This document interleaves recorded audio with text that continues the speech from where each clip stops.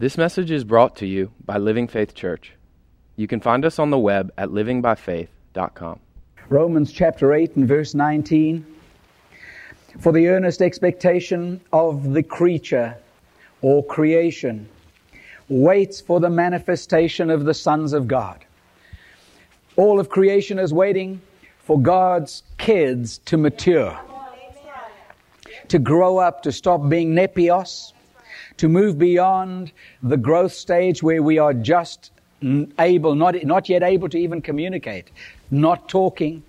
He wants us to become not just teknon, born into the family, but we're born into the family with purpose. And He wants us to take hold of that purpose. And that purpose is ultimately to be conformed to the image of Jesus in every way. And in the conforming to the image of Jesus, we become. Hello. In the becoming, we become. Say, in the becoming, I become. See, in the becoming conformed to the image of Jesus, I become, listen, useful in the hand of God. And I don't have to strive for it. I don't have to strive for it. Then I want you to go to Galatians chapter 5. So all of creation is waiting for us to stand up and get counted, guys. All of creation is waiting for us to grow up so that we become what God's purpose is for us. It's called destiny. It's called destiny.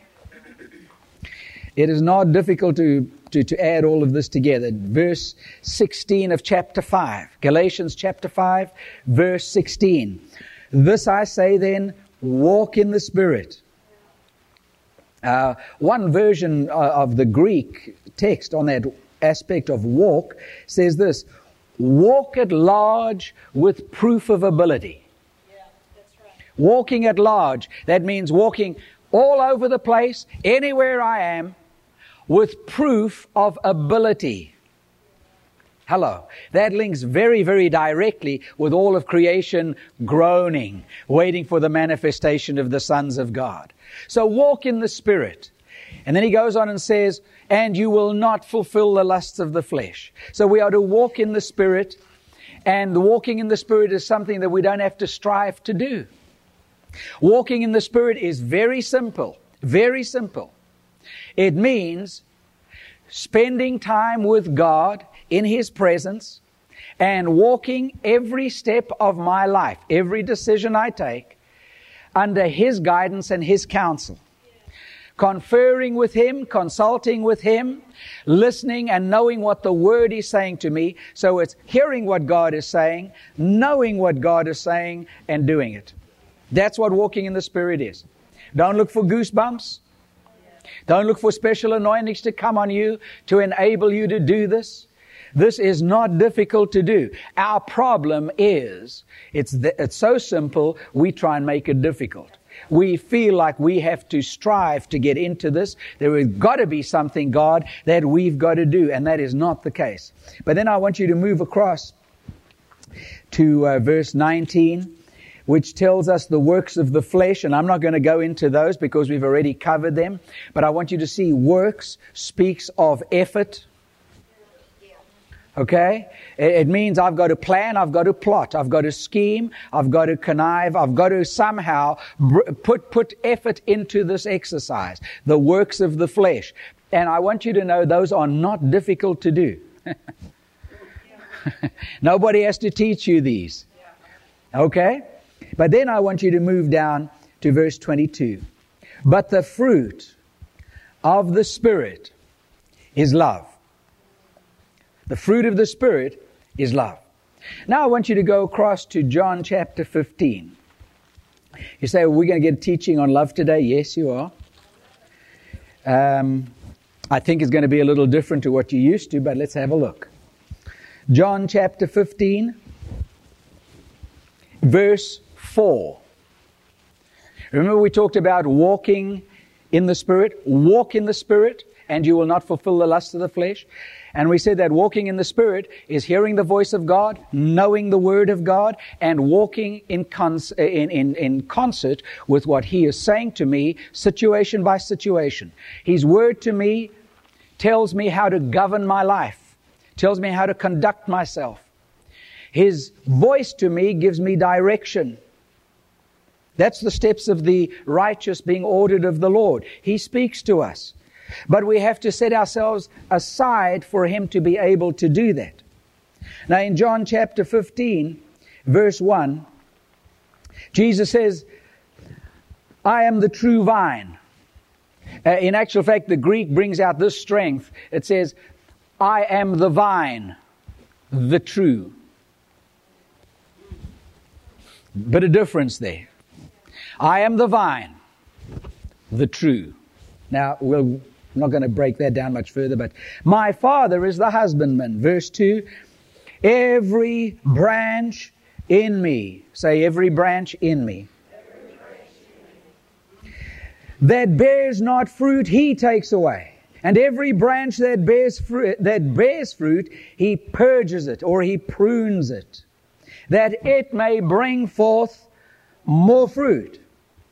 Now you are clean through the word that I have spoken unto you. Look at verse 4. Abide in me, and I in you, as the branch cannot bear fruit of itself, except it abide in the vine, no more can you, and I'm adding it, bear fruit, except you abide in me. That's the understanding there. Verse 5. I am the vine, you are the branches. He that abides in me, and I in him, the same brings forth much fruit. For without me you can do nothing. The only way that we bear fruit is remaining in Him and He in us. Verse 6. If a man abide not in me, he is cast forth as a branch and is withered. He is a branch, but just like the husbandman comes in and prunes the vine, so those in me, if he doesn't abide, is cast forth just like a branch snipped from the vine. Why? Because without me, you cannot bear fruit. And if you don't stay in me, then you're not in me and you don't have the potential to bear fruit. We're going to deal with it. Take a deep breath. Tell your neighbor it's okay. You're still going to heaven. Tell your neighbor it's okay. You're still going to heaven.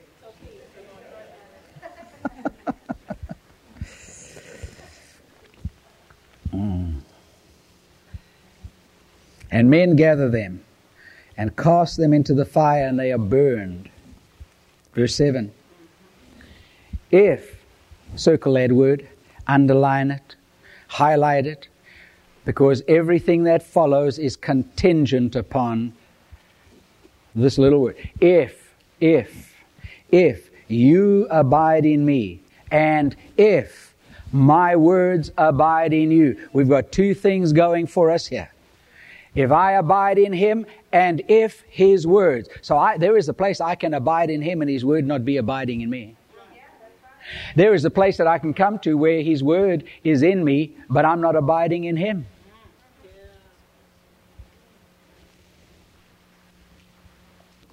Okay?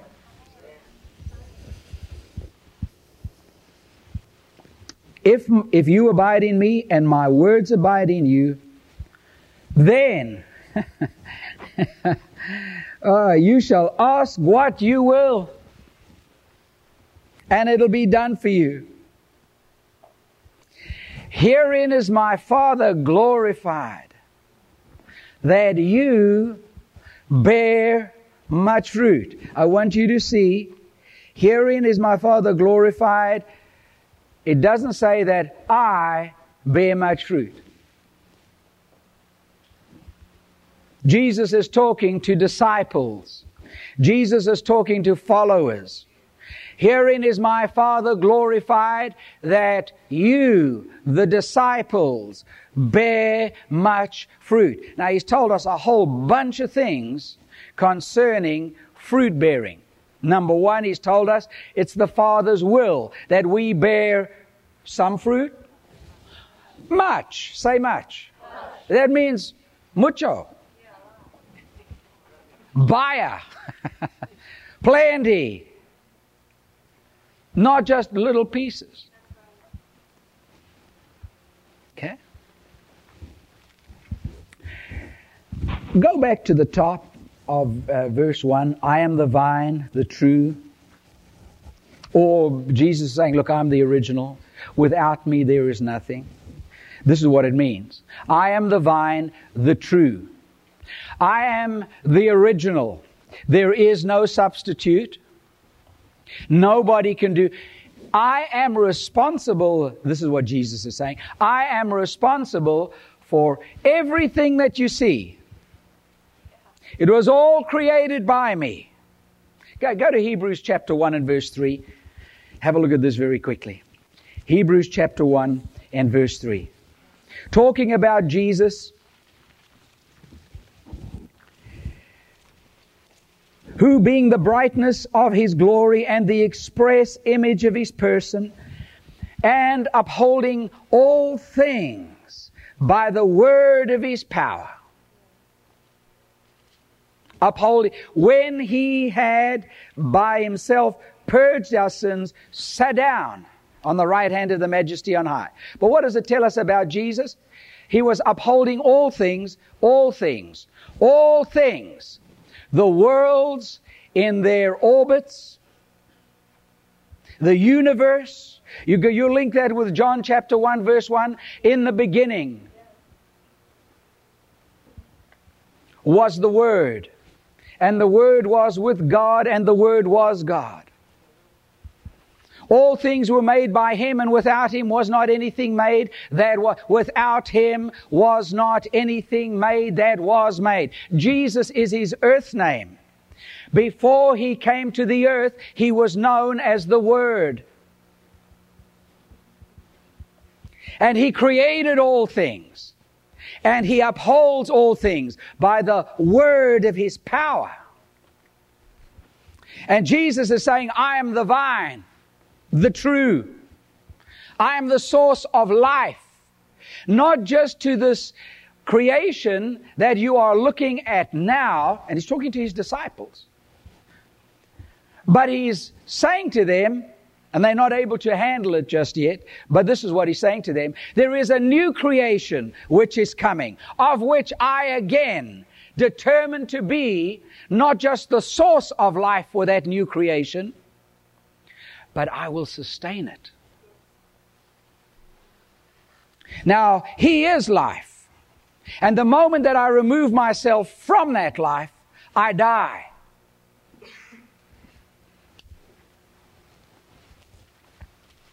Some interesting things about branches.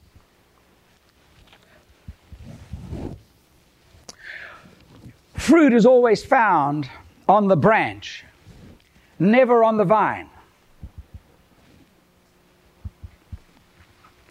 Fruit is found on the branch.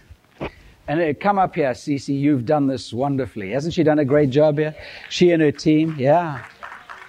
Now, I want you to watch this. Because you see here, all of us, we've got life. But when I disconnect, don't run away, because you're going to have to reconnect. When I disconnect, I can still have fruit, but no life in it. I can appear to be part of the vine, but something's missing. The leaves are the same color. The fruit appears to be about the same size. But it holds no potential for the future. I can look at this side of the vine and I can say, here is life. And it holds the promise of tomorrow. It holds the promise for next season. This is dying. Do it again. Would you just reconnect it for us? Let's get this branch back alive. See? And that's very important that you put that in there, because otherwise, I don't know what happens. There you go. Thank you. Thank you.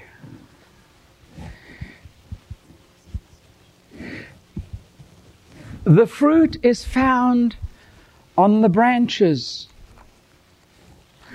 never on the vine. The vine produces branches. The branches come out of the vine. The branches need to remain connected to the vine. Their life depends on it. Yeah. And it's out of that connection to the vine that life springs into the branch, and the branch is able to perform its function. If the branch gets disconnected from the vine,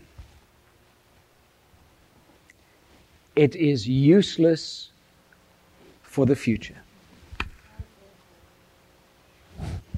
Interestingly enough, we have process taking place all the time.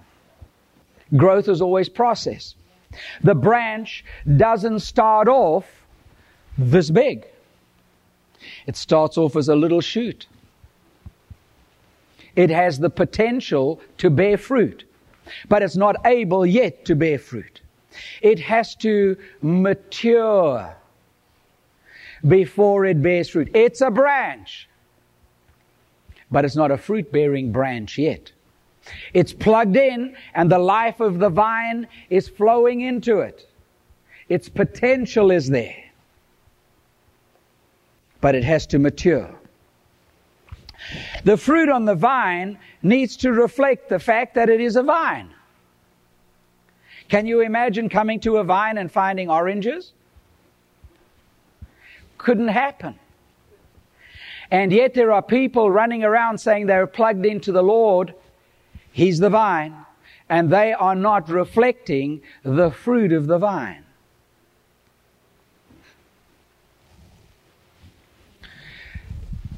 The branch has got to, if it were possible, have the desire to bear much fruit, not some fruit. The whole purpose for the branch's existence is not to be pruned to give the gardener a job.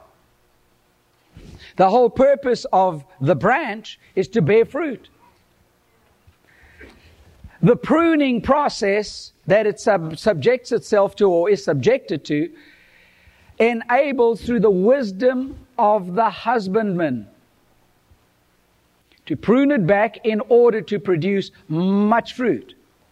And when we read in John that it's the Father's will that we bear much fruit, it means that He wants to do much pruning.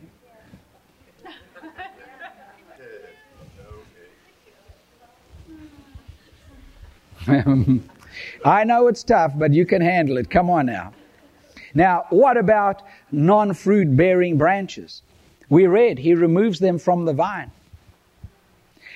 He removes them from the vine. They're a hindrance to the growth of the vine. If you are cut off from the vine, you will dry up. Your life will dry. You can look like a branch, and you would be a branch because you were a branch. You'll be saying the same things or the right things. You'll be able to quote Scripture, but the life has gone from you. And I want you to realize something. The determination to be part of the vine is not made by the husbandman. We determine to be plugged into the vine. That choice is ours. And having made the choice, if we submit ourselves to His pruning process, we will produce fruit. And fruit is an indication of life flowing into the vine. No fruit, no life. And if there's no life, you're cut off from the vine. Not that you're going to go to hell. You'll go to heaven, dried up. Come on. You say, that whole story there about men gather them and cast them into the fire. Why? Because men get warmth from wood that's burning. In other words, you're useful in terms of the kingdom for nothing if you are disjointed from the vine. And that being connected to the vine is a decision that we take. You can sit here Sunday by Sunday and never be connected to the vine. Never show any signs of growth or life. Never show any signs of a willingness to let God work in your life and receive the word and allow changes to come and start walking by faith. You hear it week after week after week after week, but the decision to walk in it is yours. And everybody else can start growing and start manifesting and bringing forth fruit in their lives. And you can stay there looking like you're part of it and yet be cut off from the vine. Let's talk for a moment or two about the fruit aspect. John 15, verse 8. Jesus says, "Herein is my Father glorified, that you bear much fruit. So will you be my disciple." He has an expectation that disciples are going to bear fruit. He's got an expectation that disciples are going to decide to be plugged into the vine. He's got an understanding, an insight, an expectation, a hope that having shared this truth, Holy Spirit is going to bring understanding, and they're going to say, "I don't want anything else, because outside of you I don't have life. Herein is my Father glorified, that you bear much fruit." Have a look at 2 Corinthians chapter 3, would you? 2 Corinthians chapter 3, please.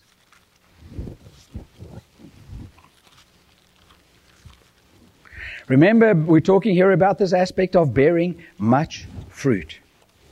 Paul, writing to the Corinthian church, says, "You are our epistles." An epistle is a letter. And then he amplifies on that thought by saying that we are known and read of all men. Well, let me ask you a question. When people read your life, what do they see? Because Jesus is expecting, "Herein is my Father glorified, that you bear much fruit, so you will be my disciples." The disciple is not above his master. His master sets the pace. His master is the one who gives us, who models for them, a role model, how to live this life. So Jesus evidently bore much fruit. He says, "Now it's my Father's will that you bear fruit, and thereby you will be my disciples." So now we take that and we run out there and we try to bear fruit. Paul says, "You are our epistles. We've considered you to be good ground. We've planted the word in your life. We are expecting the word to work in your life to the degree that you receive the word. And then you become our epistles, known and read of all men." All they got to do is just look at you.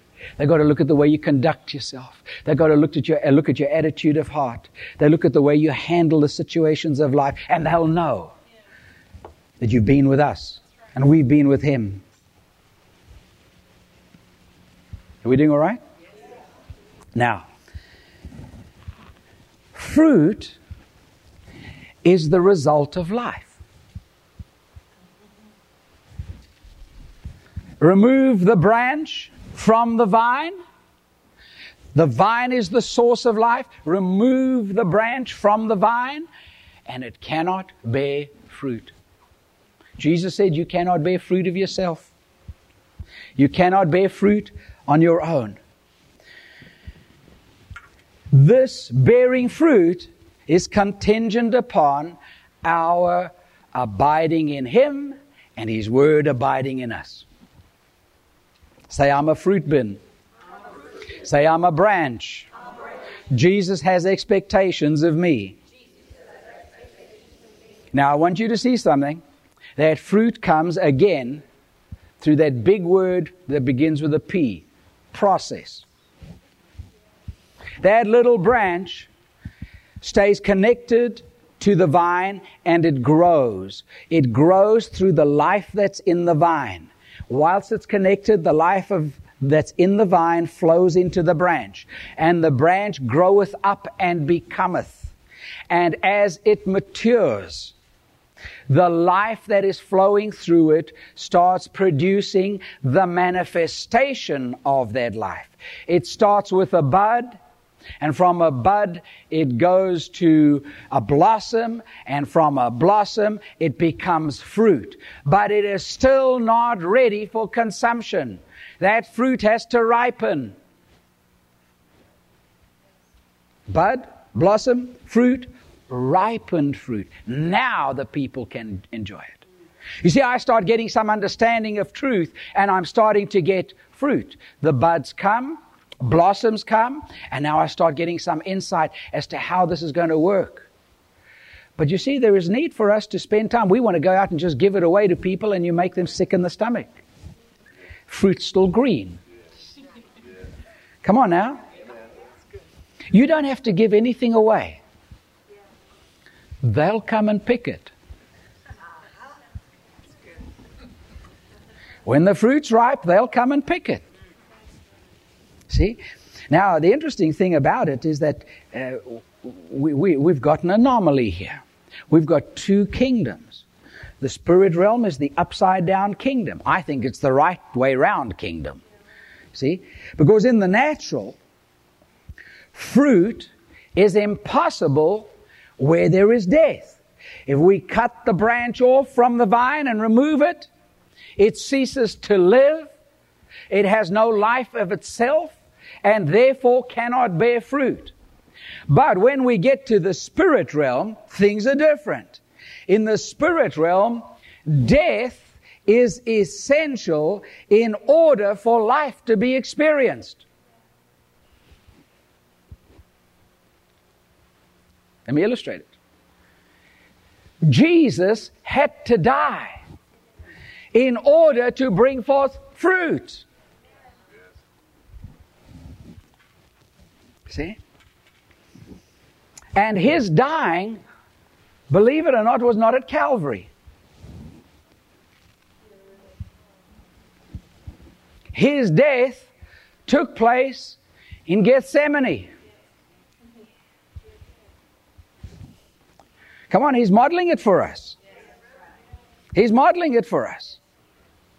See, because his death took place at Gethsemane. When he said, not my will, but yours be done, he died. He died to himself. He died to his will. He died to his ambition. He died to, Lord, if it's possible, Father, if it's possible, let this cup be removed from me. But not my will be done, but your will be done. And he was dying to himself. Calvary was the place at which the physical act was completed, but death actually took place in Gethsemane. Without Gethsemane, there could be no Calvary.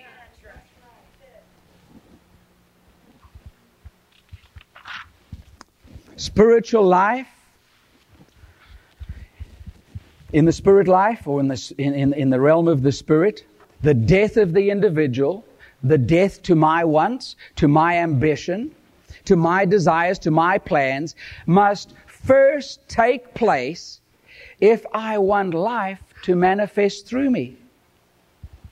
This is how you bear fruit. You bear fruit by dying. Our biggest problem is we're in the way of what God wants to do. That's why we don't bear the kind of fruit that He's looking for. Have a look at this. Go quickly to Colossians chapter 3. I've got time to do that. I believe I have.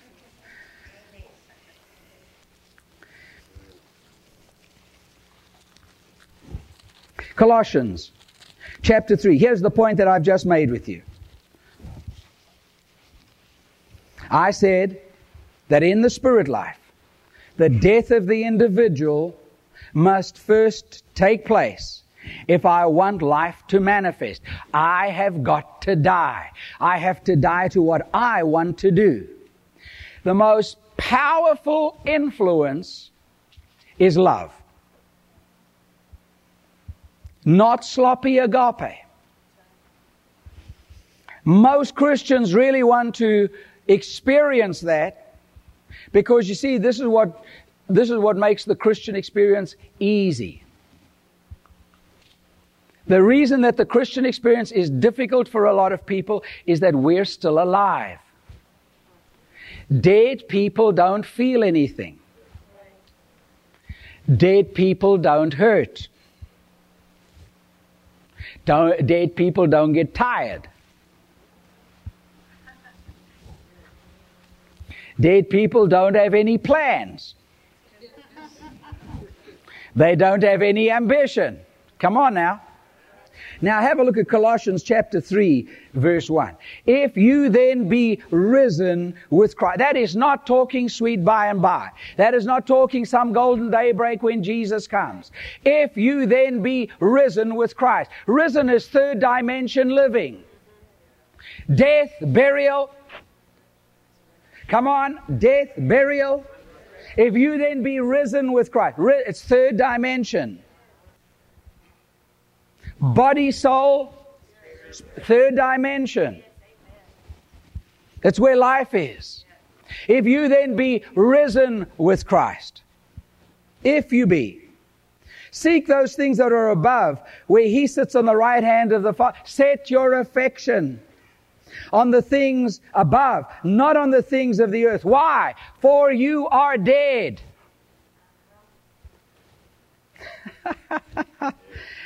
And your life is hid with God in Christ.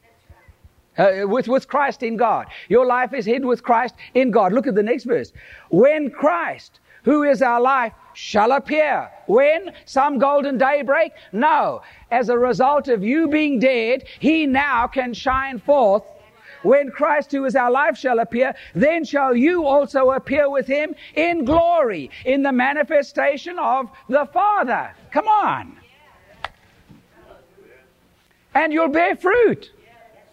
And you didn't strive. All you did was die.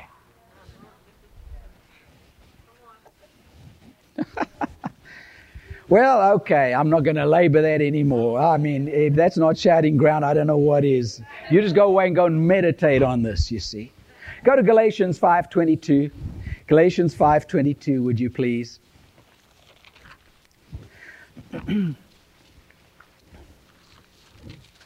Well, brother, I don't agree with that. We'll go and meditate on it.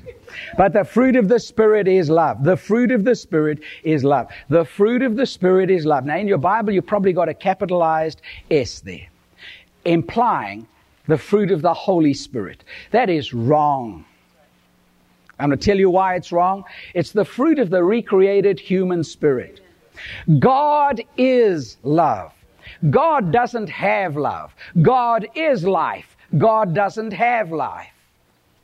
He is that. You and I have it. We have it because He who is it lives in us. So we have the life of God living on the inside of us. And we have the love of God shed abroad, Romans 5:5, in our hearts by the Holy Spirit. When? At the baptism of the Holy Spirit? No. At conversion. When you got born again, He came to live on the inside of you, and because He is love and He is life, you got both of those resident on the inside of you. He doesn't plan to depart. The life is the vine. If we stay plugged into Him, but dead, come on, we'll start bearing some fruit. Fruit, you are the branches. Fruit is found on the branches. The fruit of the recreated human spirit, the manifestation that you are recreated. The clear indication known and read of all men that you are born again and alive unto God with God on the inside of you is that you bear fruit. Otherwise, I'm sitting there waiting for the Holy Spirit to bear fruit in my life. And if the Holy Spirit doesn't do it and He's responsible for it, I can say, He chose not to give it to me. Just like the gifts of the Spirit. Do all speak in tongues? Do all do this? Do all? No! So we say, well, the Lord chose not to give it to me. So if I don't have love, and the Holy Spirit is supposed to give it to me because it's His, the fruit of the Holy Spirit is love. If that's the case, and I don't have it, He never gave it to me, like He never gave me the gift of whatever, interpretation, or the gift of speaking in diverse kinds of tongues in a public setting, or the gift of wisdom, the gift of a word of wisdom, the gift of a word of knowledge. If I don't have those operating, I can say the Holy Spirit chose not to, and I have good ground to. But if we're talking about the fruit of the Holy Spirit is love, and I don't have love, He chose not to give that to me. But it's not the fruit of the Holy Spirit, it's the fruit of the recreated human spirit. That is what people look at and they say, what makes them so different?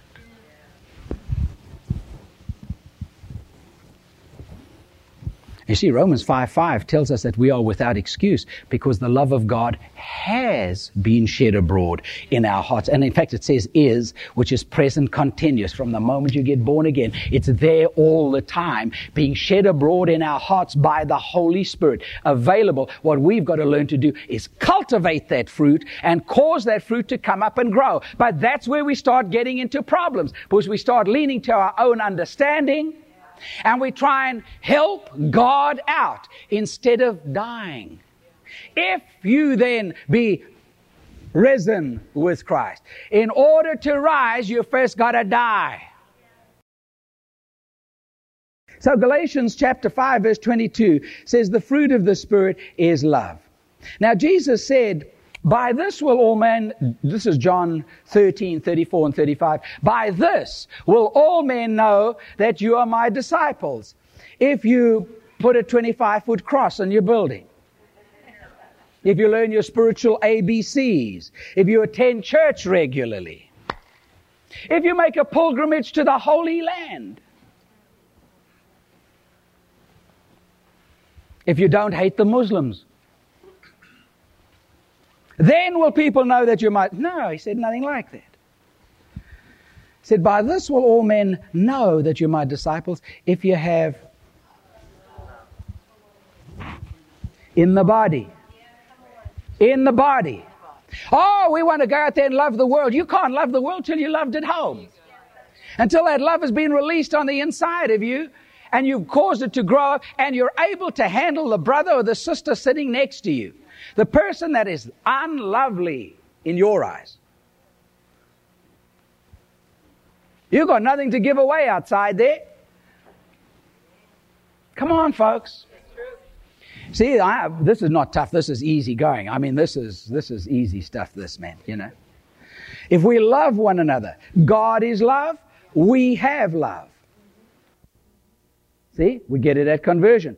He is the vine, we are the branches, and fruit is manifest on the branches. This is a place where the Holy Spirit starts doing some pruning in the house. And this should be the place, first of all, where the love of God is manifest before it's taken out into the world. This is where you learn to do the love of God.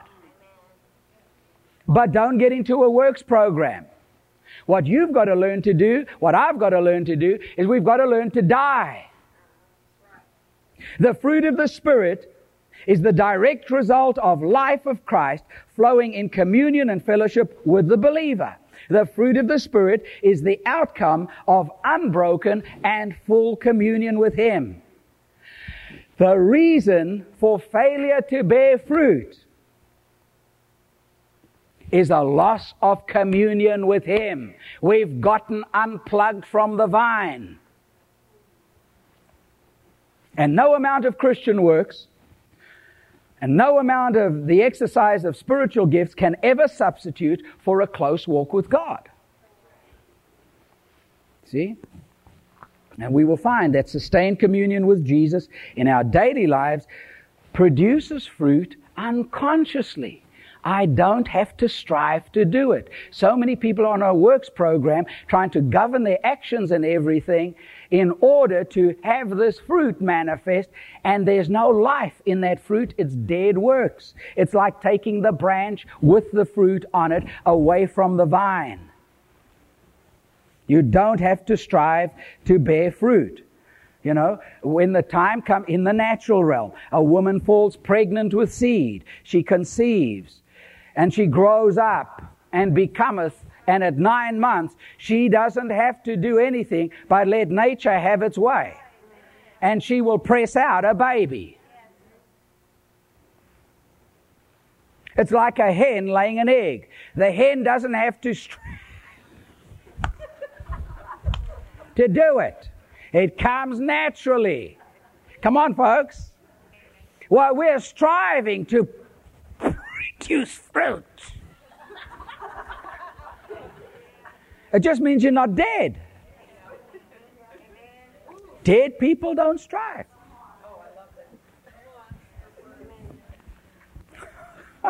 Okay.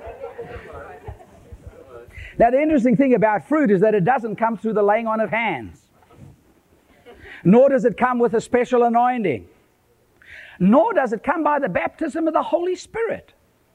The baptism of the Holy Spirit does not produce fruit. Fruit comes through ongoing, intimate, personal fellowship with God. Now, there are a number of words that are translated love in the New Testament. Eros. This is the love of a husband and a wife for each other. It speaks of a love that is predominantly physical, but not always sexual. It can be holding hands. It can be a hug. It can be a kiss. It's a physical expression of feeling towards each other. Then you've got phileo. This is the highest word for love in secular Greek. It implies a warm, intimate relationship of the body, soul, and spirit between two people. Apart from the physical side of love, phileo gives rise to social graces and common courtesies. You just become a real nice person to the person that you're in love with. Storge is a word whose meaning is extremely limited in secular Greek. And it describes the love between family members, like parents for children and a brother for a sister. That's storge. And then there is agape.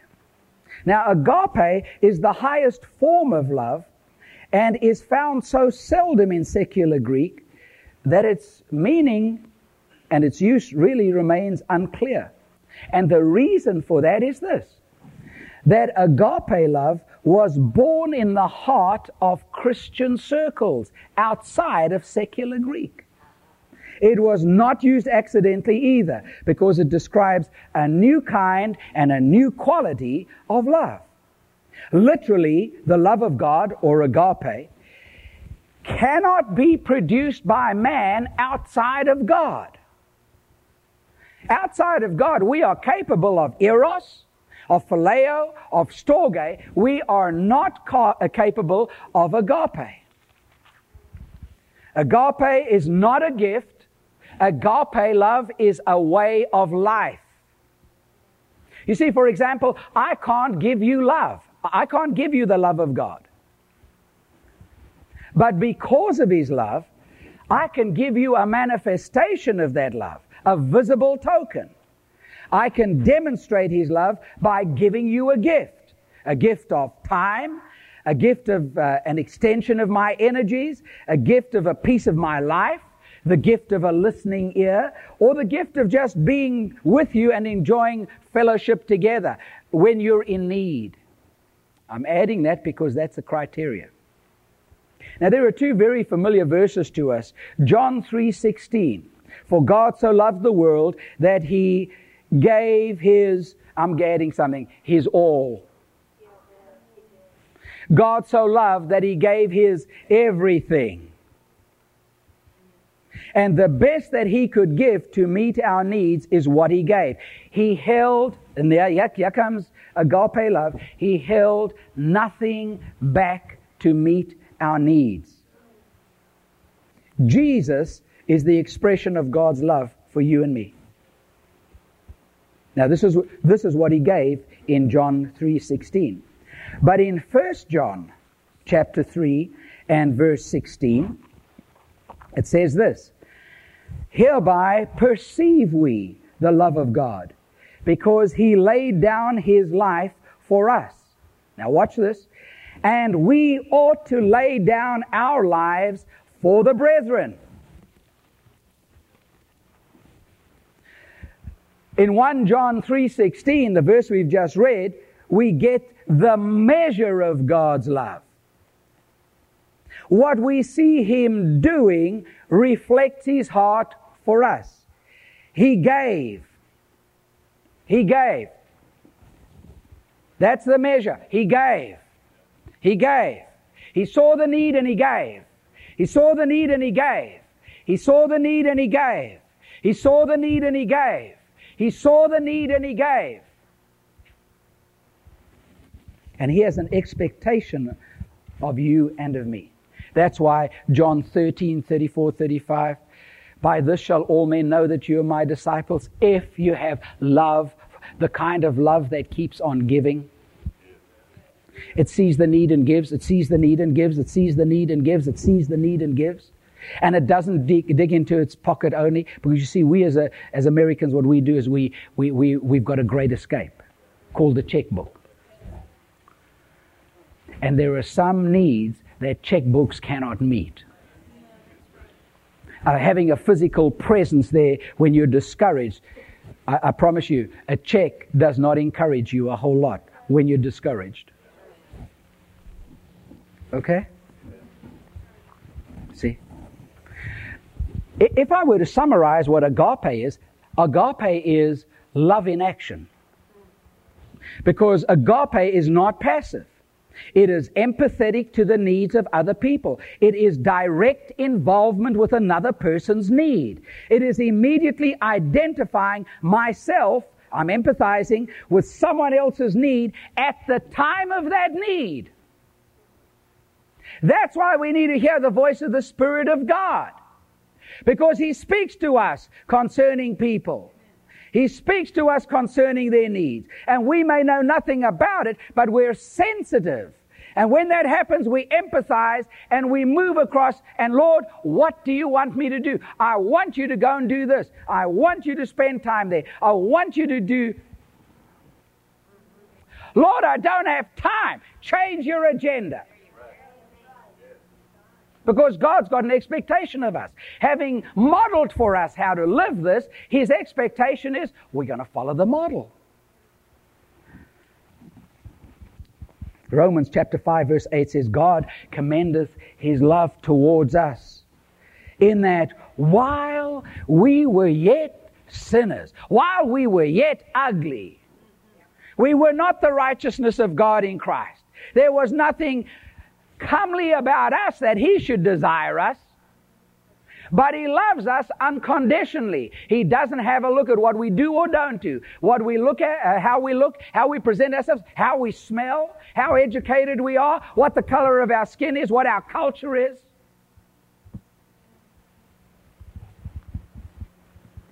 By the way, in the kingdom of God, there's only one color, and that's blood red. Okay.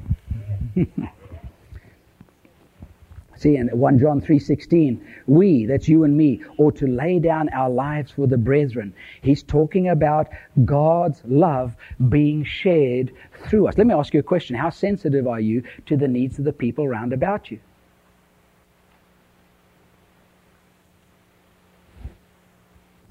Because the fruit of the Spirit is love. It is not love, joy, peace, gentleness, goodness, meekness, temperance. Though the other 8 are manifestations of that love.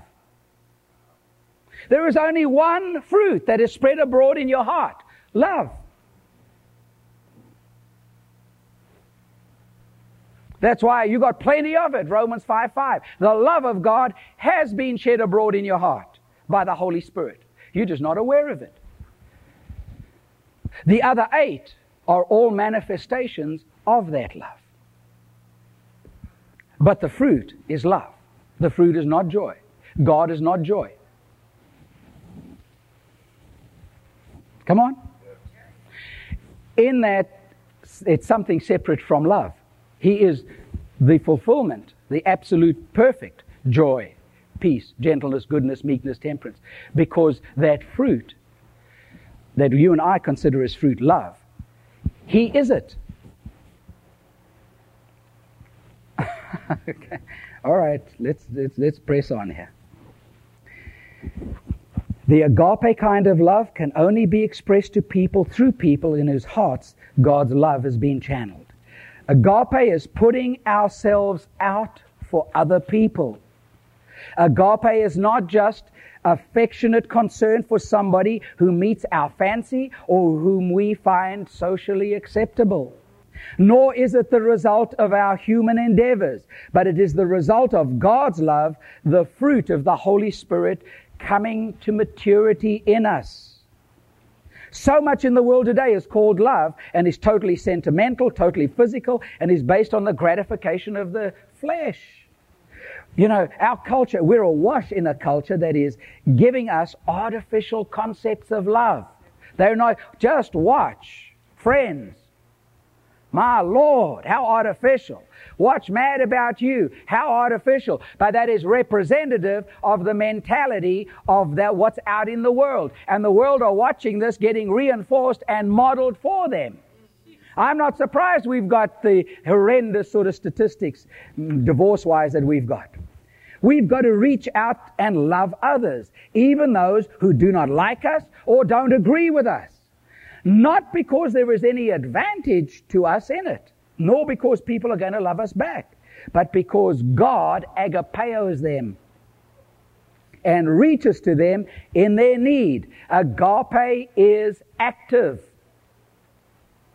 But you're never going to experience it while you're alive. Because when you look at them and you don't like them, when you know they've been talking about you and you want to be away from them, you're still alive. You're not dead. And you never can agape them if you're alive. We will learn to love by doing, and doing comes easily when we commune with Him ongoingly and develop it, and our communion is always fresh and right. Agape loving transcends mere shallow reactionary gestures in response to a kindness done to us.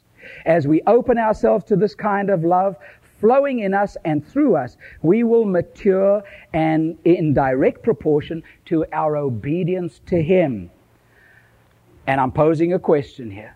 When we reach that stage where we are maturing in direct proportion to our obedience to Him, and that love is flowing through us, could this death to ourselves and its consequent life that is manifest not produce a signs and wonders generation? But Pastor, nobody's going to walk over me. Nobody's going to walk all over me. Derek, you and Rodney, will you guys come up here a minute, please? Now, I'll tell you what I want you to do. Come up here. Rodney, I want you to put your feet there. I want you to lie down on that. Can you do that? Yeah. Okay. Come this side, Derek. That's it. Now give each other room. Give each other room. Just lie the same way. Just lie down there. Pastor, I'm not going to let anybody walk all over me. Is that right? Then I want to tell you, you got a problem. Because you're never going to be a bridge spanning the gulf that separates the need of people from the provision of God. You mean I've got to become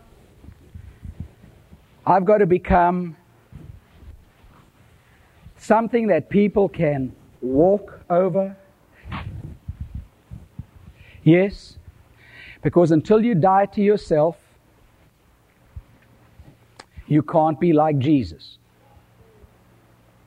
The marks that Jesus received during His crucifixion contain the footprints of needy millions who have used Him as a bridge into the Father's love.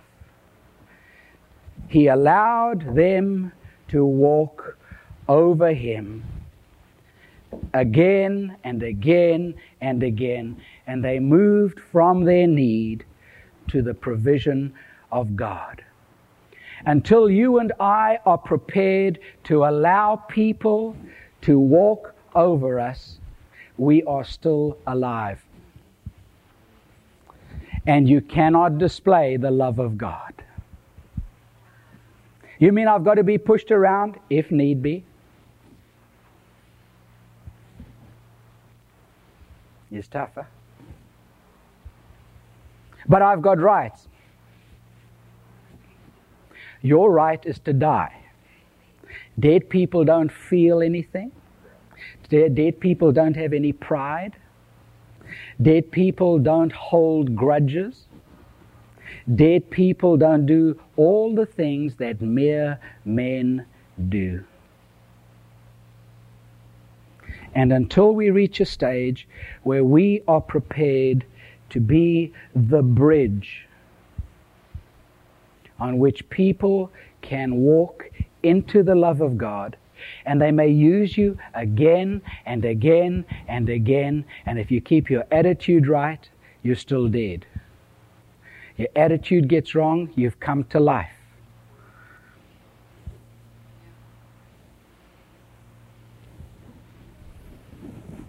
God redeemed us so that you and I can serve as bridges from the lives of people and in the lives of people and out of the lives of people into the provision of God.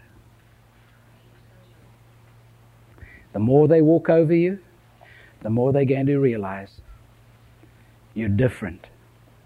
And only the love of God can enable you to do that. I'm going to put myself out. Here is the need, I'm going to meet it. I'm sensitive, I'm going to meet it. I'm going to change attitudes. And God's got work to do in all of us. Would you agree? So, Father, we want to bless you right now for your word. We pray that by your Spirit,